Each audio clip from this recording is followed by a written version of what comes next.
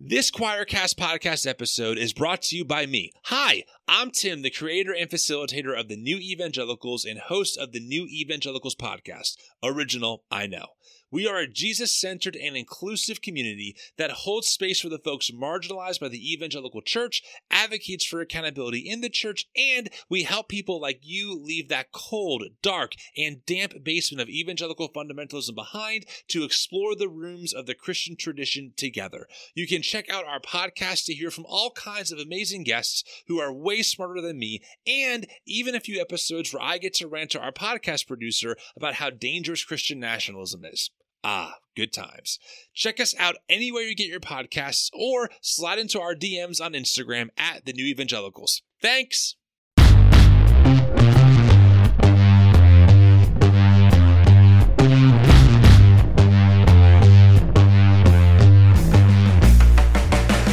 Welcome to Apostates Anonymous, the show you turn to when you're no longer an evangelical. With your hosts, authors Keith Giles and Matthew J. DiStefano.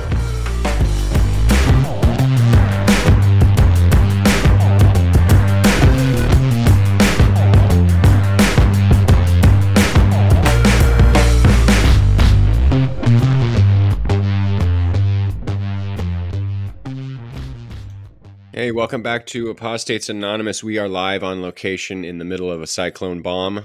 I don't even know what the fuck that is, but apparently it just means a lot of rain in California. Yeah. I found out my chicken run got smashed by a tree, so I'm mourning. And I'm mourning the death of a peach tree as well. So how are you this fine morning? Is the Chicken Run a movie? Is the talking chicken? And the Chicken Run? I don't know. It sounds familiar. Mel Gibson does the voice of the chicken. Oh, it's really good. It's a great movie. Big Mel Gibson fan. Huge Mel Gibson fan on the show. I celebrate his entire catalog. Yes. Yes, I celebrate privately. How are you? Well, welcome to the new year, Keith. Yeah. Hey. Yes. Happy New Year, Matt. Happy New Year, everybody. We made it.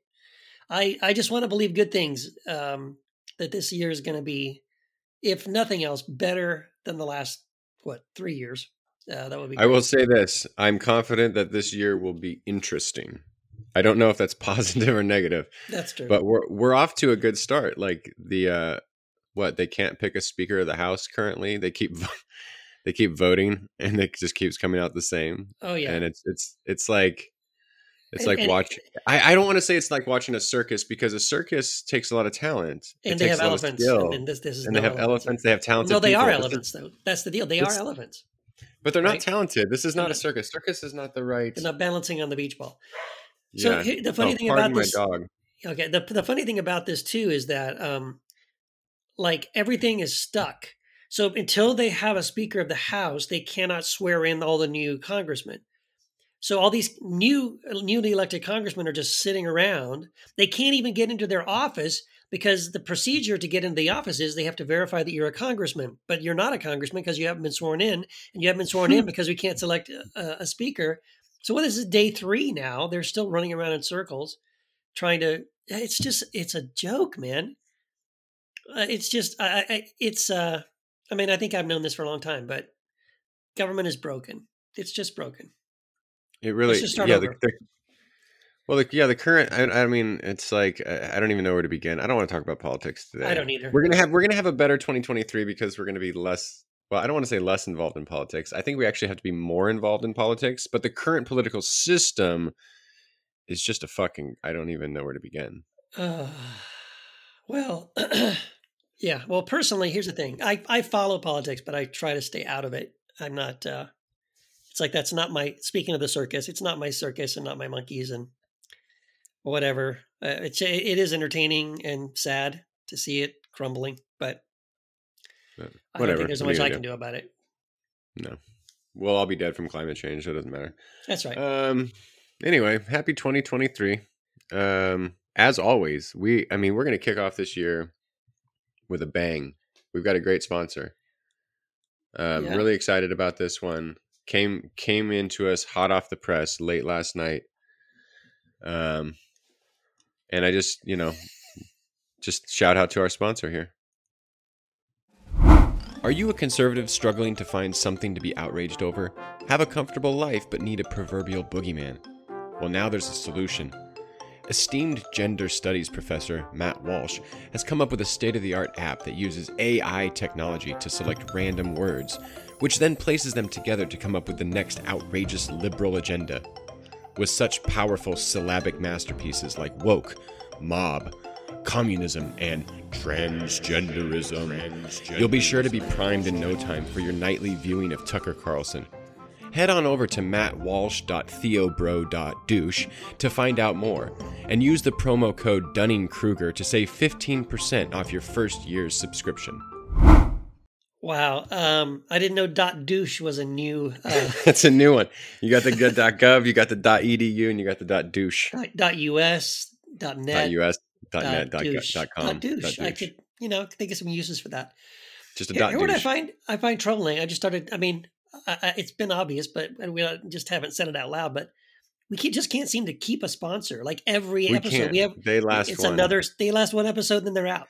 So here's the thing, folks. You got to actually support the sponsor. You have to go to the website. You have to put in the promo codes, because otherwise then they don't know you're listening to the show, and then it's not worth it in their marketing plan. Yeah, something's broken here. I'm not sure, but yeah, it's not working. I like writing things that make me smile. You ever write something that makes you smile? Like esteemed gender studies professor Matt Walsh. Oh yes. Yeah, that. That's like when I did the Theo Beards one. I was laughing so hard I couldn't get through it. I couldn't actually do it. Sometimes it's tough. That one actually I got through in one take. Some of them, there was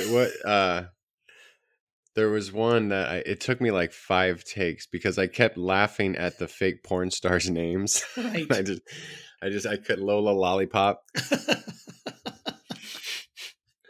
Yeah, I couldn't stop laughing. But yeah, thank you for that. If you want to pick that up, if you need something to be outraged over, there you go. That's there you go. Because sometimes you just feel like, what should I be outraged about today? You wake up and you're like, it can't be something. It can't be something real. I mean, you're a conservative, right? It has to be something like that doesn't affect you at all, like furries, kids who dress as furries and supposedly take dumps in the bathroom in a kitty litter thing. You got to get pissed about that because what else is there in the world to be mad about?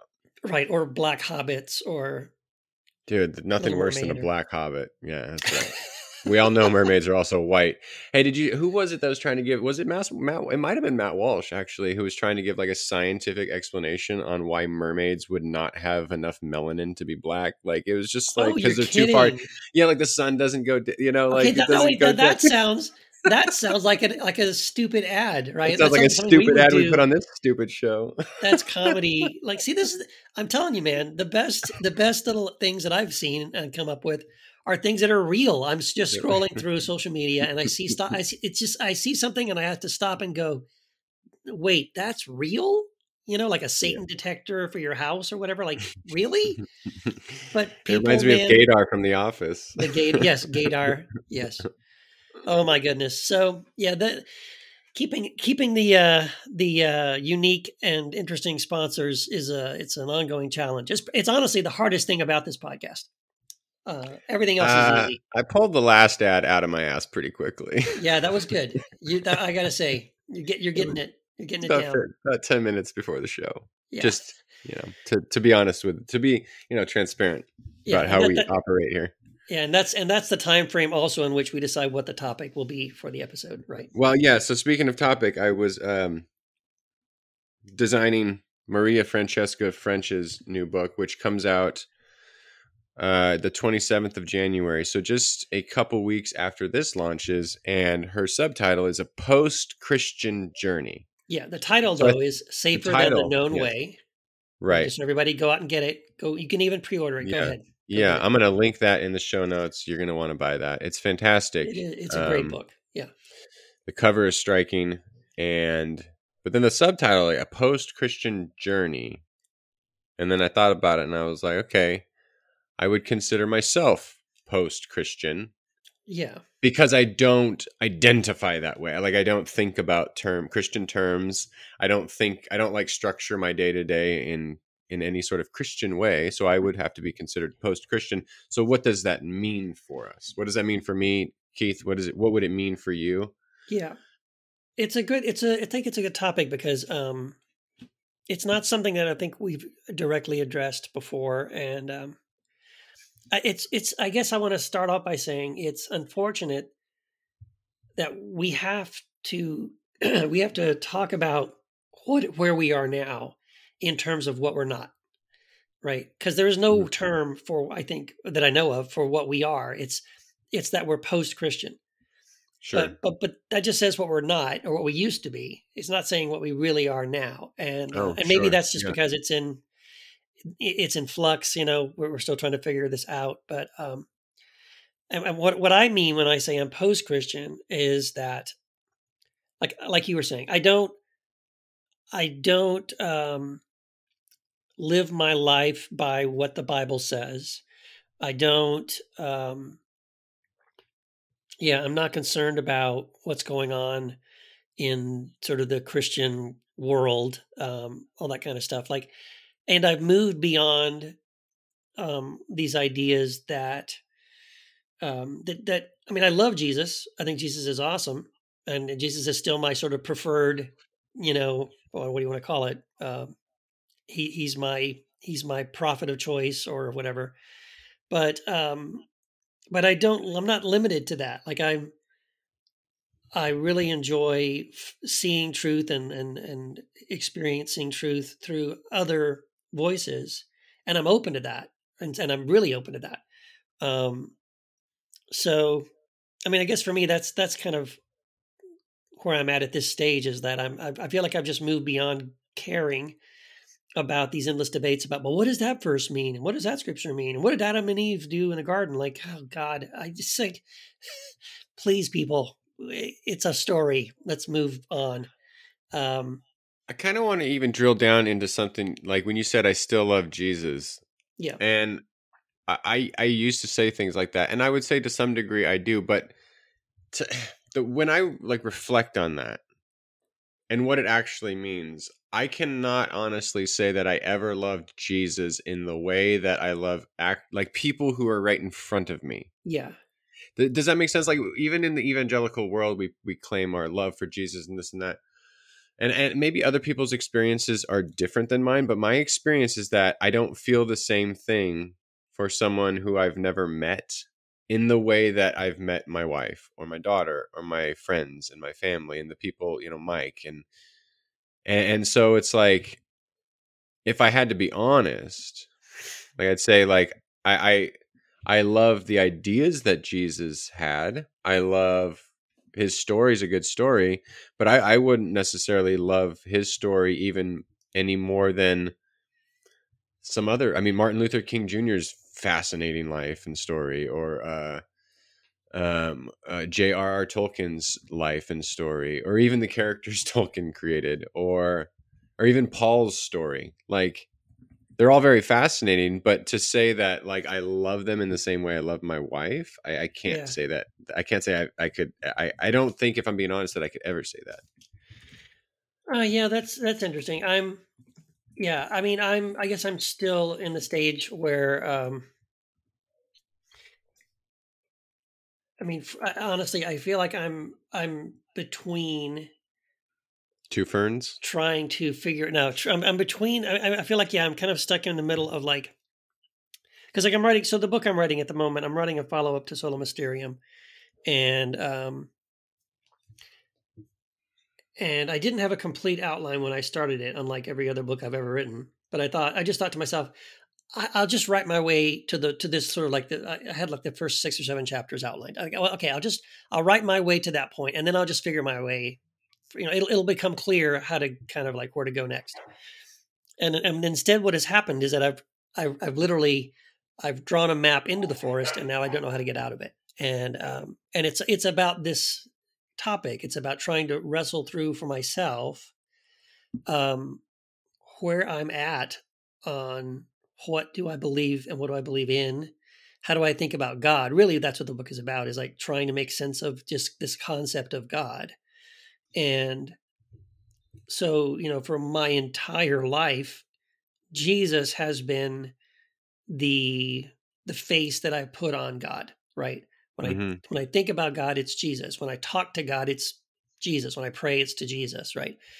So Jesus has kind of been God for me. And so I guess in that sense, I'm still um, I'm still very fascinated with Jesus. I still think the person of Jesus of Nazareth was an amazing person, a great teacher. I think he has incredible insights that are profound and all that. And so I guess I'm not walking away from that. And here's something else too.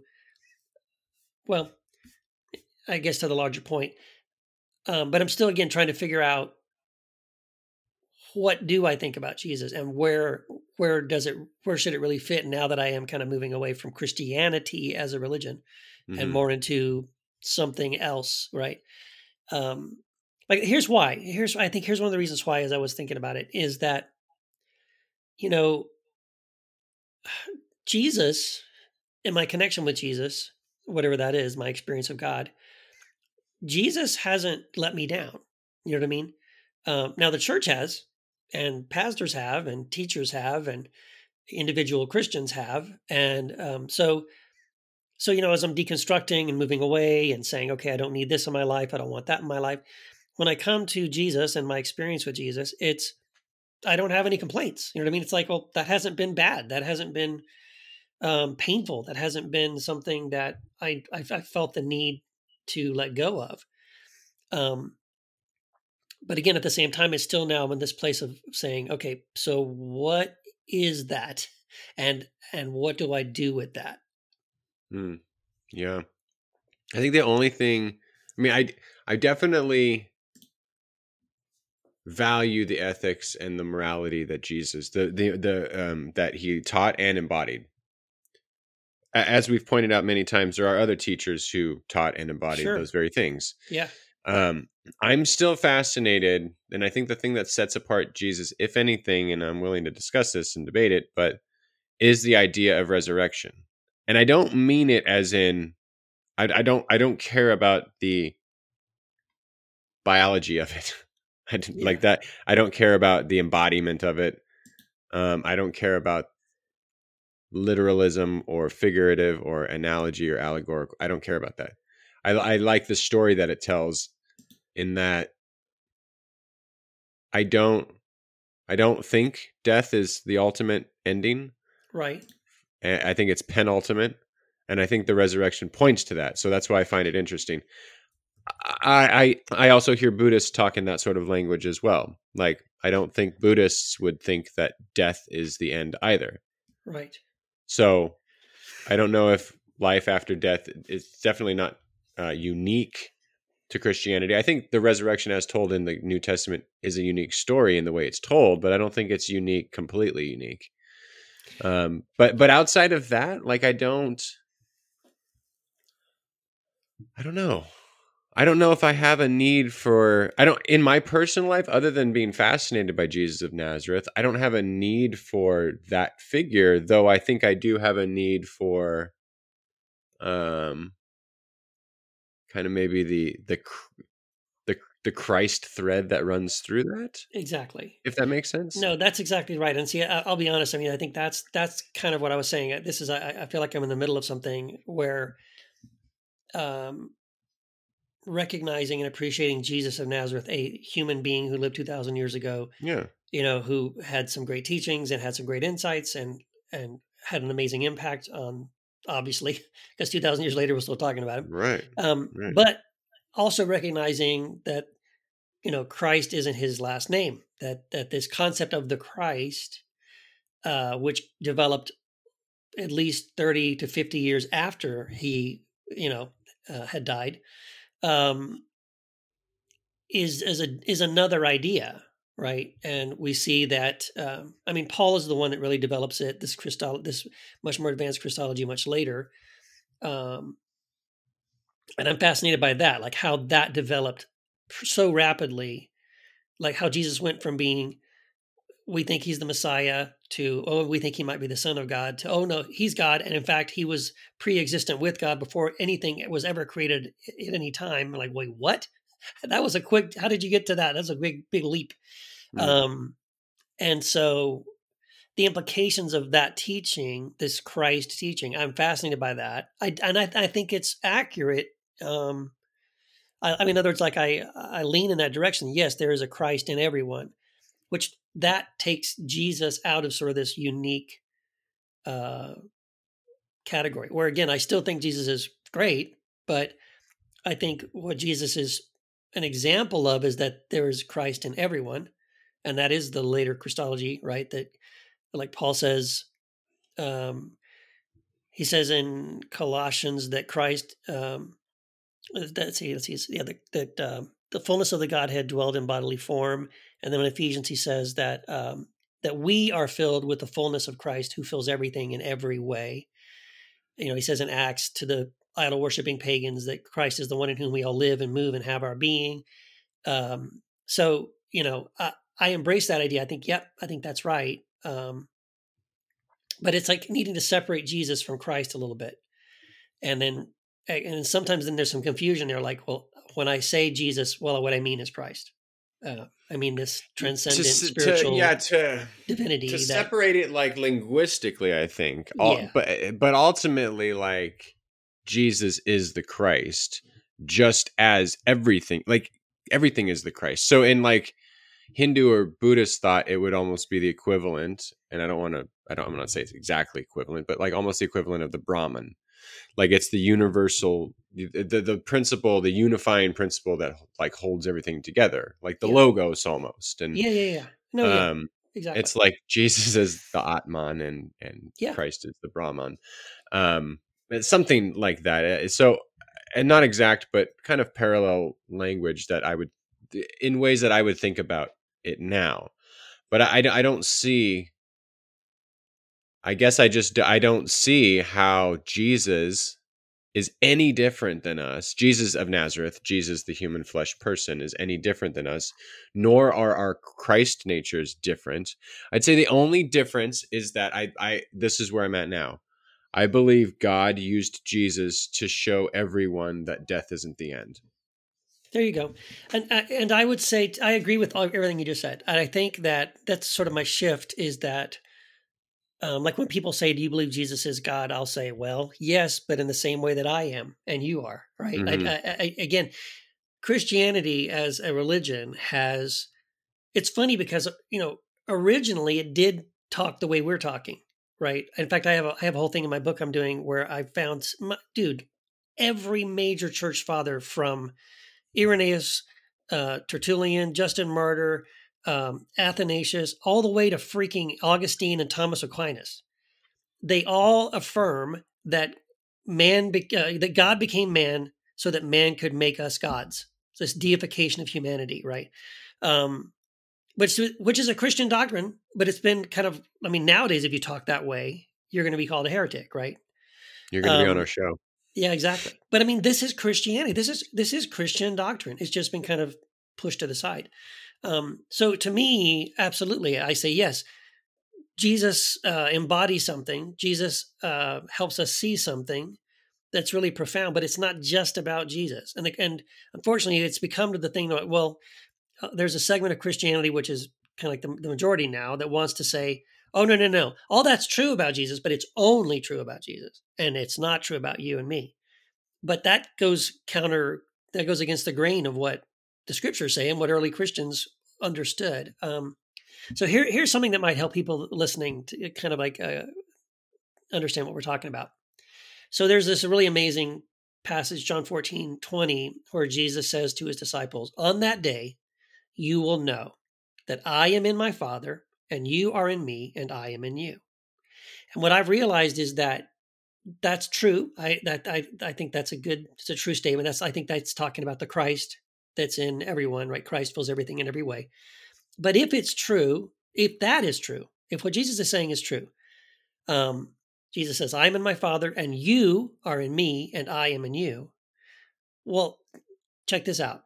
Then I can say, Matt, I want you to know that Keith is in the Father and you are in Keith and Keith is in you. And everybody should be able to say that because it's true of Jesus, it's true of you and me too. It's not only true of Jesus. How could I be, how could I have this incredible oneness with God or with Christ And if we all, it's not just me. Am I the only person alive who has that experience? No, everyone does. So if all humanity is one with God and is one with Christ, then I'm one with you, Mm-hmm. right? There is no separation not only between me and God, but between me and you. And to me, that's the kind of the lost message. That really is a huge part of what Jesus was trying to communicate, that I think we've totally lost that today. Yeah, I think we gravitate to things that Jesus said, and because Jesus said it, it's only true of Jesus. Right. But if A plus B equals C, then B plus A equals C also. That's right.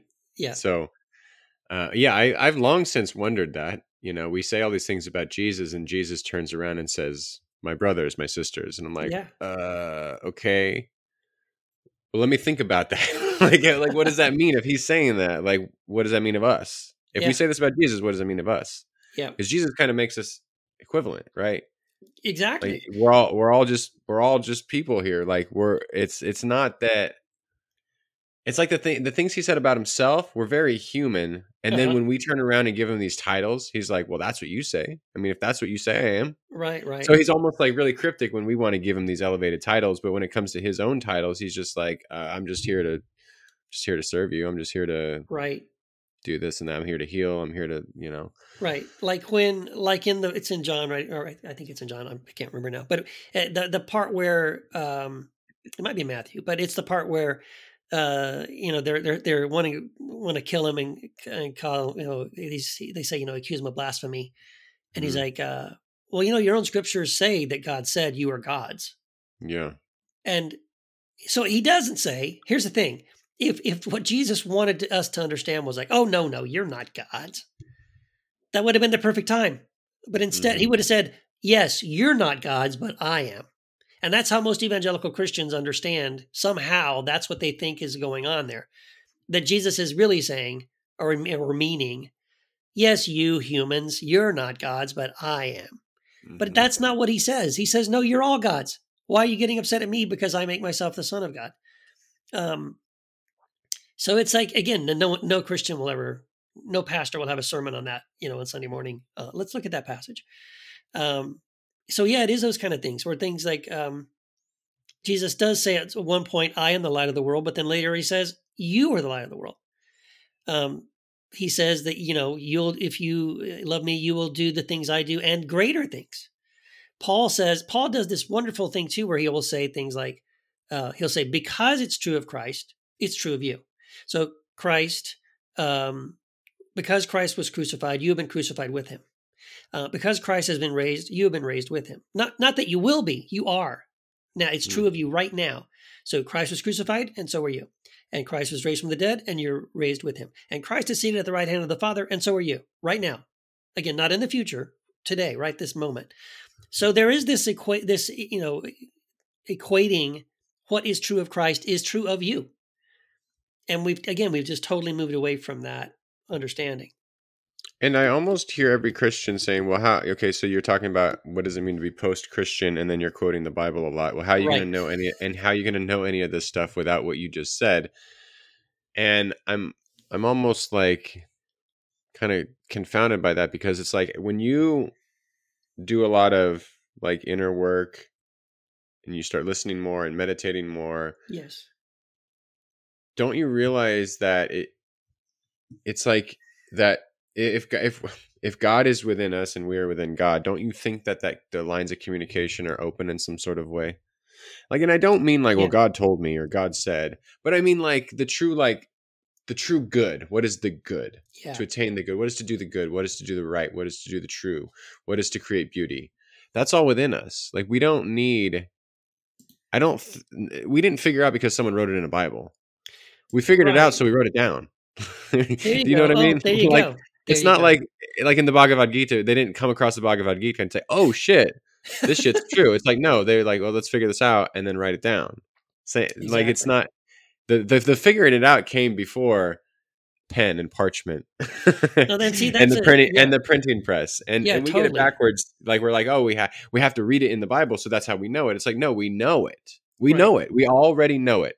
Yes, we are fallible. Yes, we have to go through our shit and our mud and our grime. But when we go through that stuff, then we can figure out, we can discern okay, what is my selfish egoic nature? What is my mimetic desires that are just Yep. based on another's desires, and what is then true and beautiful, and how do I line up with that? And that's all Exactly. within us. As Exactly. Tolstoy said, the kingdom of God is within you. I think Hey, Jesus that. said that too. Hey, a little plug. Yeah, great book, by the way. A Everyone little should read that book. It's a great book. a little plug. Is it going to be possible to pick that up? I mean, is there I think like it a might be in the publishing public company that domain. Maybe we should. Maybe Choir should publish a version of it. I'll write the forward. I think it would be great. if you can't figure it out, that's what we're doing. Yeah, It's a little teaser. exactly what we're That's doing. exactly Little what we're going to teaser. do. Yes. Damn it! Yeah, we're going to do it. No, you make a great point, Matt. It's funny. I just had a conversation with someone the other day about this exact thing. Like people, there's so many Christians who love to read like the mystics, Julian of Norwich and Saint Teresa of Avila and Saint Francis of Assisi and all the Desert Fathers and all that stuff. And what they miss is they'll read. So they're reading these insights, and they're like a morning devotional or something, right? They'll read it before they go to bed, or read it in the morning with their coffee, and they'll read a chapter, and they'll be like, "Oh my gosh, that is so deep and beautiful and profound! Wow, that's so great!" And what you're missing is that person was just a regular person like you. If you spent time in meditation and silence and things like just the way they did, guess what? You could write your own stuff. You would have your own actual experience and epiphany and go, oh my gosh, I just had this incredible experience. I had this incredible insight. That's kind of like, I think to me, that's the idea, but it gets missed. Right. And I love your point about how, well, to your point about like quoting a bunch of scripture, it's the reason I always have to quote scriptures when I'm saying these kinds of things is because I'm talking to Christians. That's my audience. I know. Yeah. And if I don't use scriptures, like if I said, well, Buddha said, or, Black Elk said, or Rumi said, they're like, well, what are you quoting all those like pagan, unbelievers for? But that's the next thing is to realize like, yes, it's in the Bible. Yes, it's part of the Christian story, but man, it's everywhere. And then that is the other part of it to me that makes me say we're on the right track. Yeah. So I love that. God, I've been thinking just about how liberating this type of life is too. Like I was, you've got this debate coming up with, who is it again? Dr. air quotes, James White. Allegedly. Okay, James White, pretty prominent Calvinist apologist. I did look him up. He's a great guy, by the way. Super nice guy. Really gracious, kind. Don't know, don't care. I mean, honestly, I don't. He could be an asshole for all I care. I'm sure he's not. I believe you. No, I was being facetious. I was being very facetious. If you obviously never seen a single debate with this guy, don't know a single. You need to watch at least one, and you will marvel that anybody could be so self-centered and narcissistic. All right, here we go, people. In the show notes, we got an address to hit. No, send him. Don't be a dick. Send him a copy. Come through. Come through. What? I'll hand deliver. A copy. Oh my God, I'm doing it. I'm gonna have to talk to our distributor. I'll take it. I'm sending you a author copy. I don't have one laying around. I apologize. What was I going to say? Oh, I was just thinking about the position you're in and defend. Like, what is it? A discussion on what is biblical marriage, Christian marriage? What is biblical marriage? Yes. Yeah. And then I got to thinking about that. I was like, who the fuck cares? Marriage is whatever we say it is, right? Like, I mean, you go in the Bible, marriage is 1,000 different things. I posted something when you posted something on Facebook, and I was like, first question, how many concubines is too many? Like the point being, like, biblical marriage is a lot of shit. Right. Why can't we move on and progress? Like, shouldn't marriage be the loving union of consenting adults? And that's it. Like, just move the fuck on. If you want to marry a woman and you're a man and you think that's traditional marriage, no one is fucking stopping you. Right. And this is only an issue worth debating, amongst people who are still rigidly tied to following the letter of the law, right? The Bible says. And it's so liberating to not be in that world. Like, to just say, I don't care what the Bible says. And if you do, just don't make me live by that. Right. Like, and if you want to not be liberated and know how liberated I am by not giving a fuck what Solomon thought, I find it interesting historically. I approach it that way. But as far as like my marriage or two gay dudes' marriage or three people's marriage, I don't. Why does it fucking matter so much to you that you have to I get why you're doing it. Yeah. Because you're going to take a certain stance that is for liberation and for yeah. inclusivity. But on the other side is no matter what this person says, if I could be overly reductive, it's going to be exclusivist. Yeah. It's going to be narrow. It's going to be boxed in. And he's going to have a lot of Bible verses and history on his side. Yeah. History written by the victors, by men, by heteronormativity. Well, la-di-da, who the fuck cares? Yeah. I mean, yeah, it's, if you could just, if people, who are in that mindset, who are still kind of trapped in that way of thinking, could just acknowledge that by doing that, what you are doing is you are applying a worldview and a moral ethic from 6,000 years ago, when people thought that the earth was the center of the universe, when they thought slavery was totally cool, and you're imposing that upon people today and asking them to live that way and think that way. And for them, though, here's the thing: they think that's great. They think, no, but that's what God wants, because that's what God says, and they cannot look at it and say, is that what God wanted, or is that just like, hey, look. People back then, they were living in a patriarchal society, and slavery was the way things worked, the economy worked, and lo and behold, their God is a patriarchal God, and thinks slavery is okay. Is it that God thought that, or is it that they thought that? Not to be able to just kind of look at it from that perspective and go, yeah, I know the Bible says, but why does the Bible say that? Does the Bible say that because the actual creator of the universe says, yeah, you guys got to have some slaves, and I'm just going to make some rules for slaves, and don't eat shrimp, and I really care about if you mix your cloth together. Like, what? No, the creator of the universe doesn't care about any of that stuff. The fact that they did is interesting, but it's not binding on anyone today. And that you really want to go back, here's what's crazy to me, really crazy to me, that again, it's 2023, and there is literally a Christian pastor, leader, apologist, whatever, standing up and turning to the book of Leviticus and telling Christians, this is how to live your life. What? That just seems like the craziest thing in the world to me. What are we doing? Why would you even allow someone to do that? Here's the other thing. One last thing. So again, I know this because I've already watched 3 different debates with James White. He's debated this exact thing several times. So I've been watching him do these debates, and maybe we shoot an episode on this topic, because there's a lot here. But what I find fascinating is, what he stands on is that if we change our mind about this, he's talking about basically marriage repent? Or gay. Is that repent? Repent? Change your mind? Yeah, exactly. Okay. I think that's what he would say. Just want to clarify. Yeah. So he says, if the church is going to change its mind about same-sex marriage, about homosexuality, about the definition of marriage, it has to be based on the Bible. We need to be able to find something in the Bible that tells us that we should do that. And what I want to say is, well, what's funny is, the church changed its stance on slavery, and it didn't need that. Interracial marriage, it didn't need that, because the Bible still says slavery is fine. The Bible still says interracial marriage is don't do that.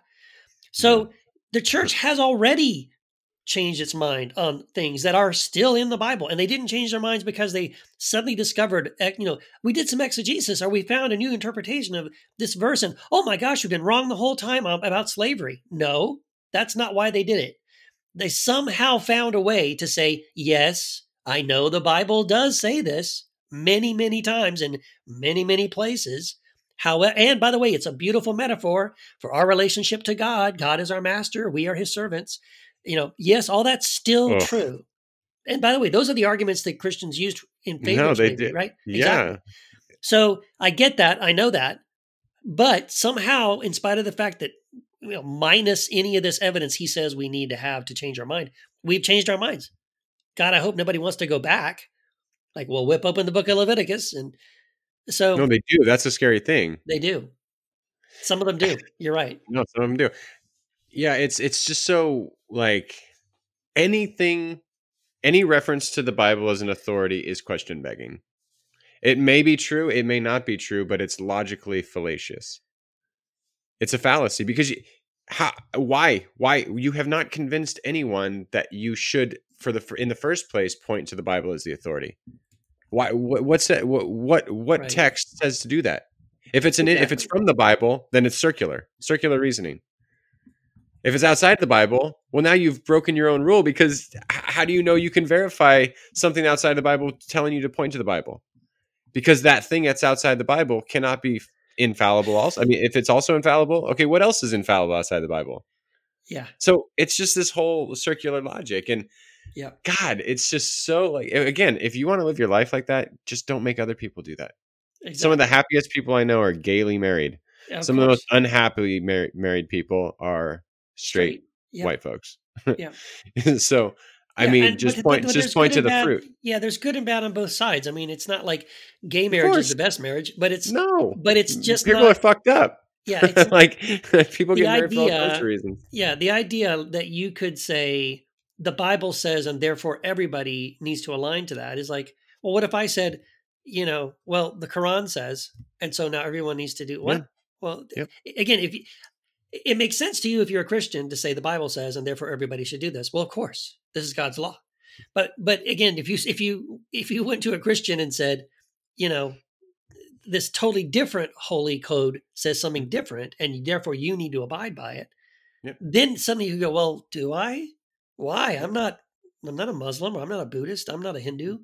Why are you telling me I need to follow that teaching? You know what I mean? This is why I couldn't debate someone like that, because I would just say I'm post-Christian. Like I don't have a dog in the fight. If you want to live your life by that, by all means do that. Right.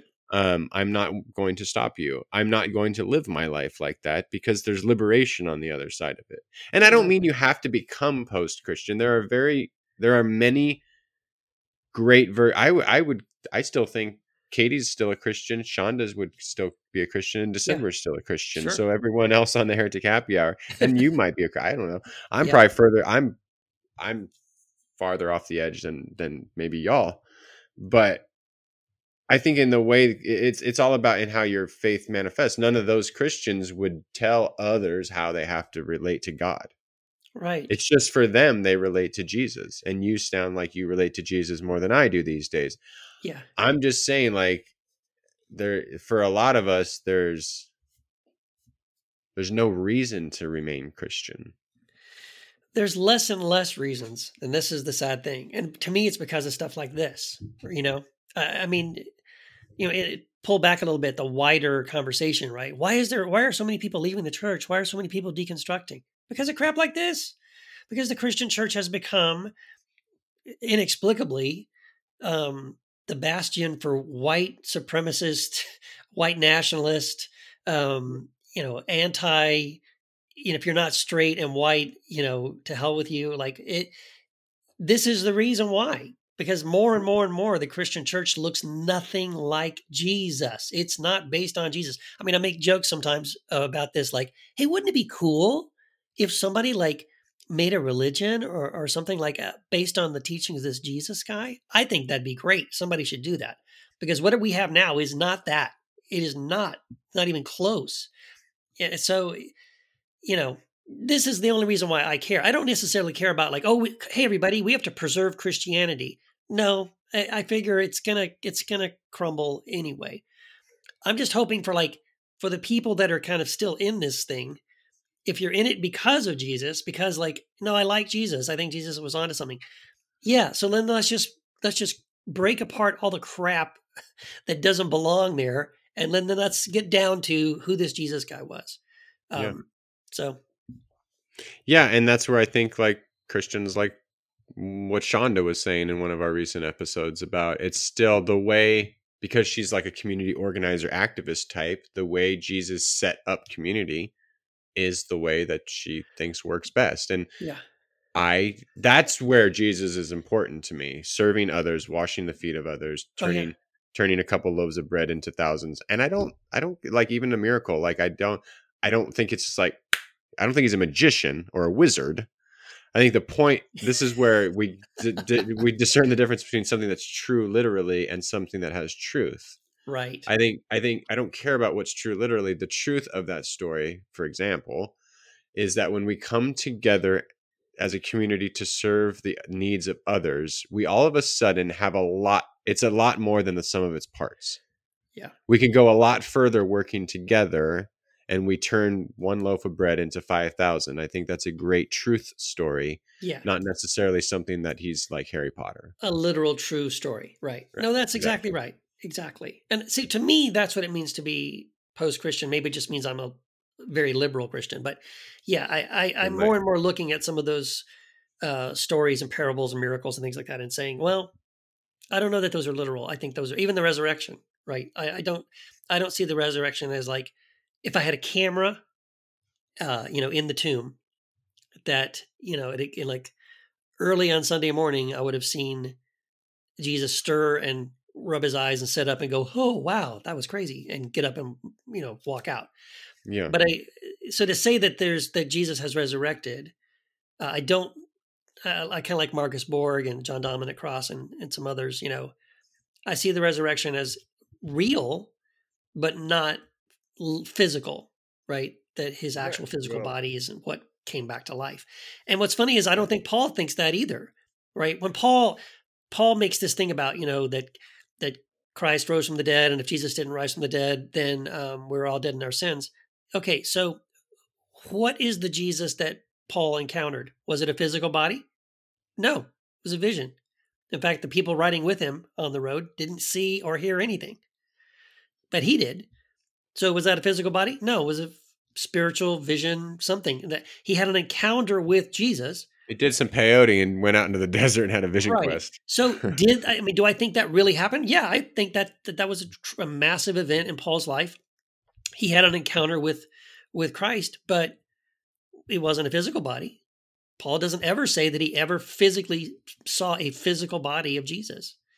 So again, when we're talking about the resurrection, I don't think it has to necessarily be the physical body.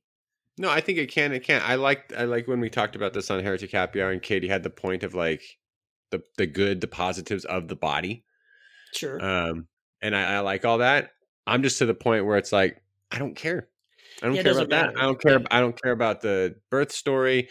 I care about the truth. I don't care about none of the things that Christians seem to care about. Like they have to have it literally true, like journalistically true. Yeah. And I'm just like, there's so much more there. Did Jonah get swallowed by a whale? No. How did he survive? How did he survive? What did he eat? What did he eat? Was there water down there? No, that's what I'm saying. It's when Christians approach the Bible with that level of scrutiny, like, because it actually literally happened. And so now they want to know, like, okay, hey, they're talking about Adam and Eve in the garden, or what do you think about this? And what were they thinking about? And what happened next? And what was, like, dude, it's a story. Come on. Stop. I mean, okay, here's one. Here's an example, right? The Tower of Babel. Mm-hmm. So if you're going to be a biblical literalist,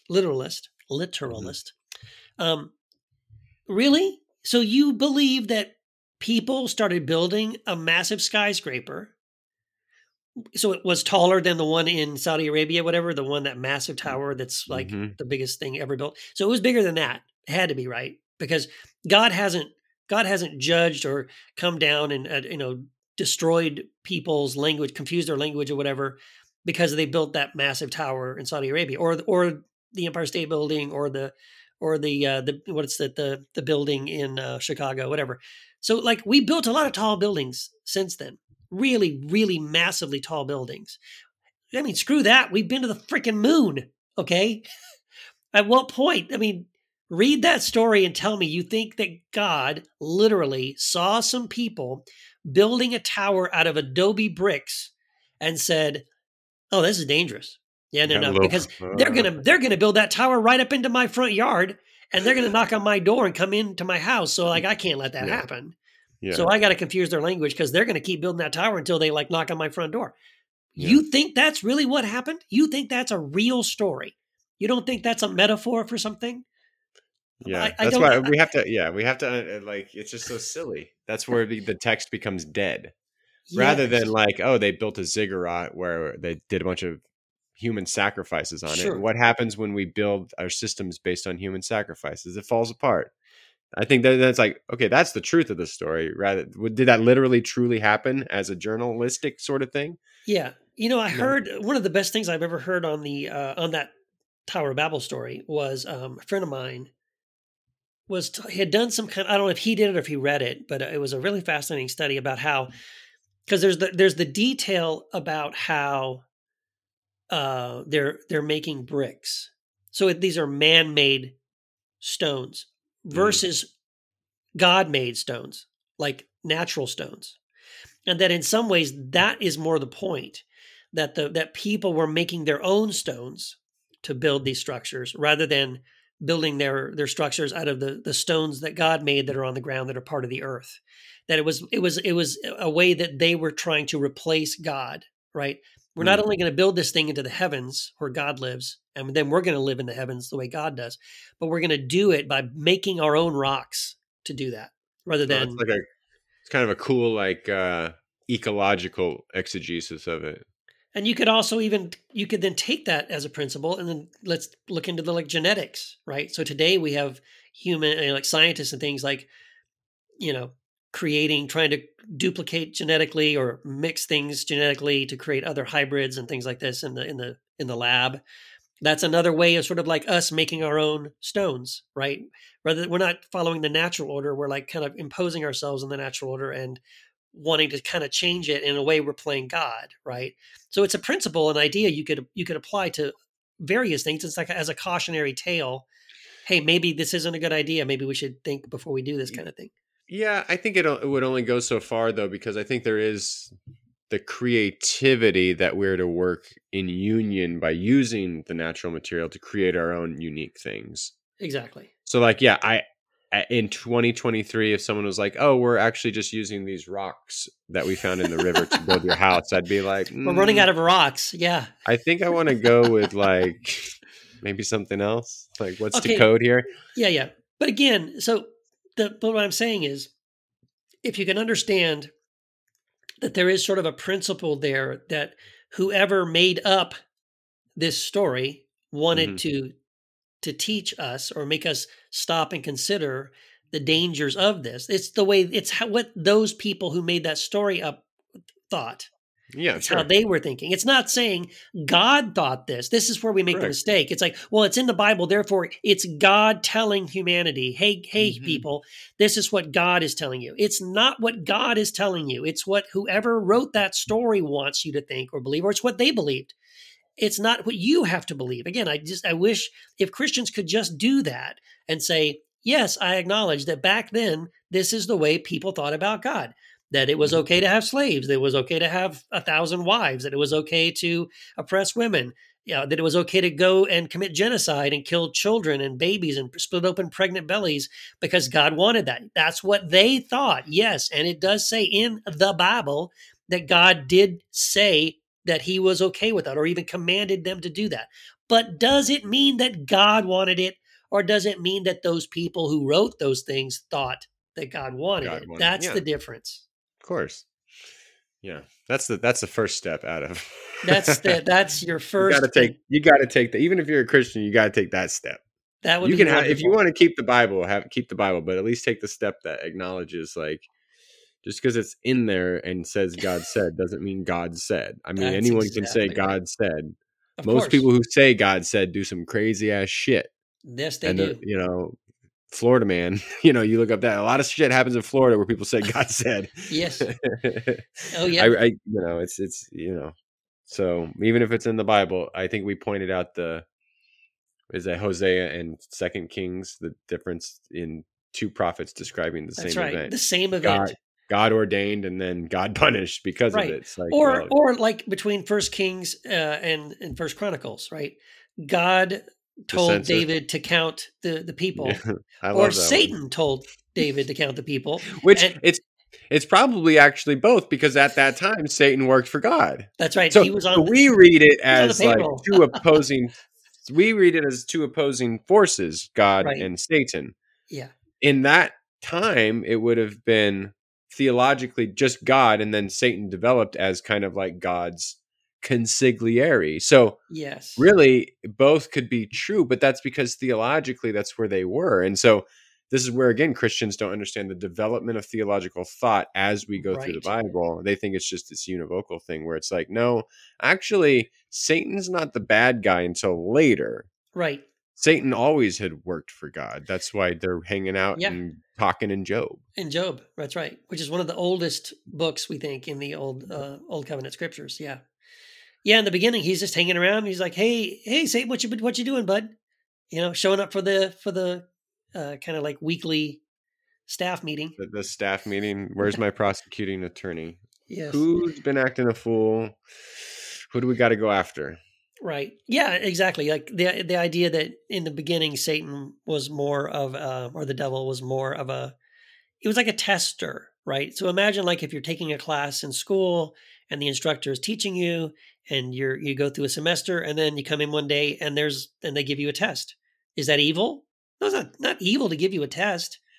It's just to see if you've learned what you've been, the things you've been taught. Like it's really more of that level initially. That's how the devil is seen. He's just there to test your faith, to see if you really do, believe the things that you say, and you understood the things that God has been showing you and teaching you.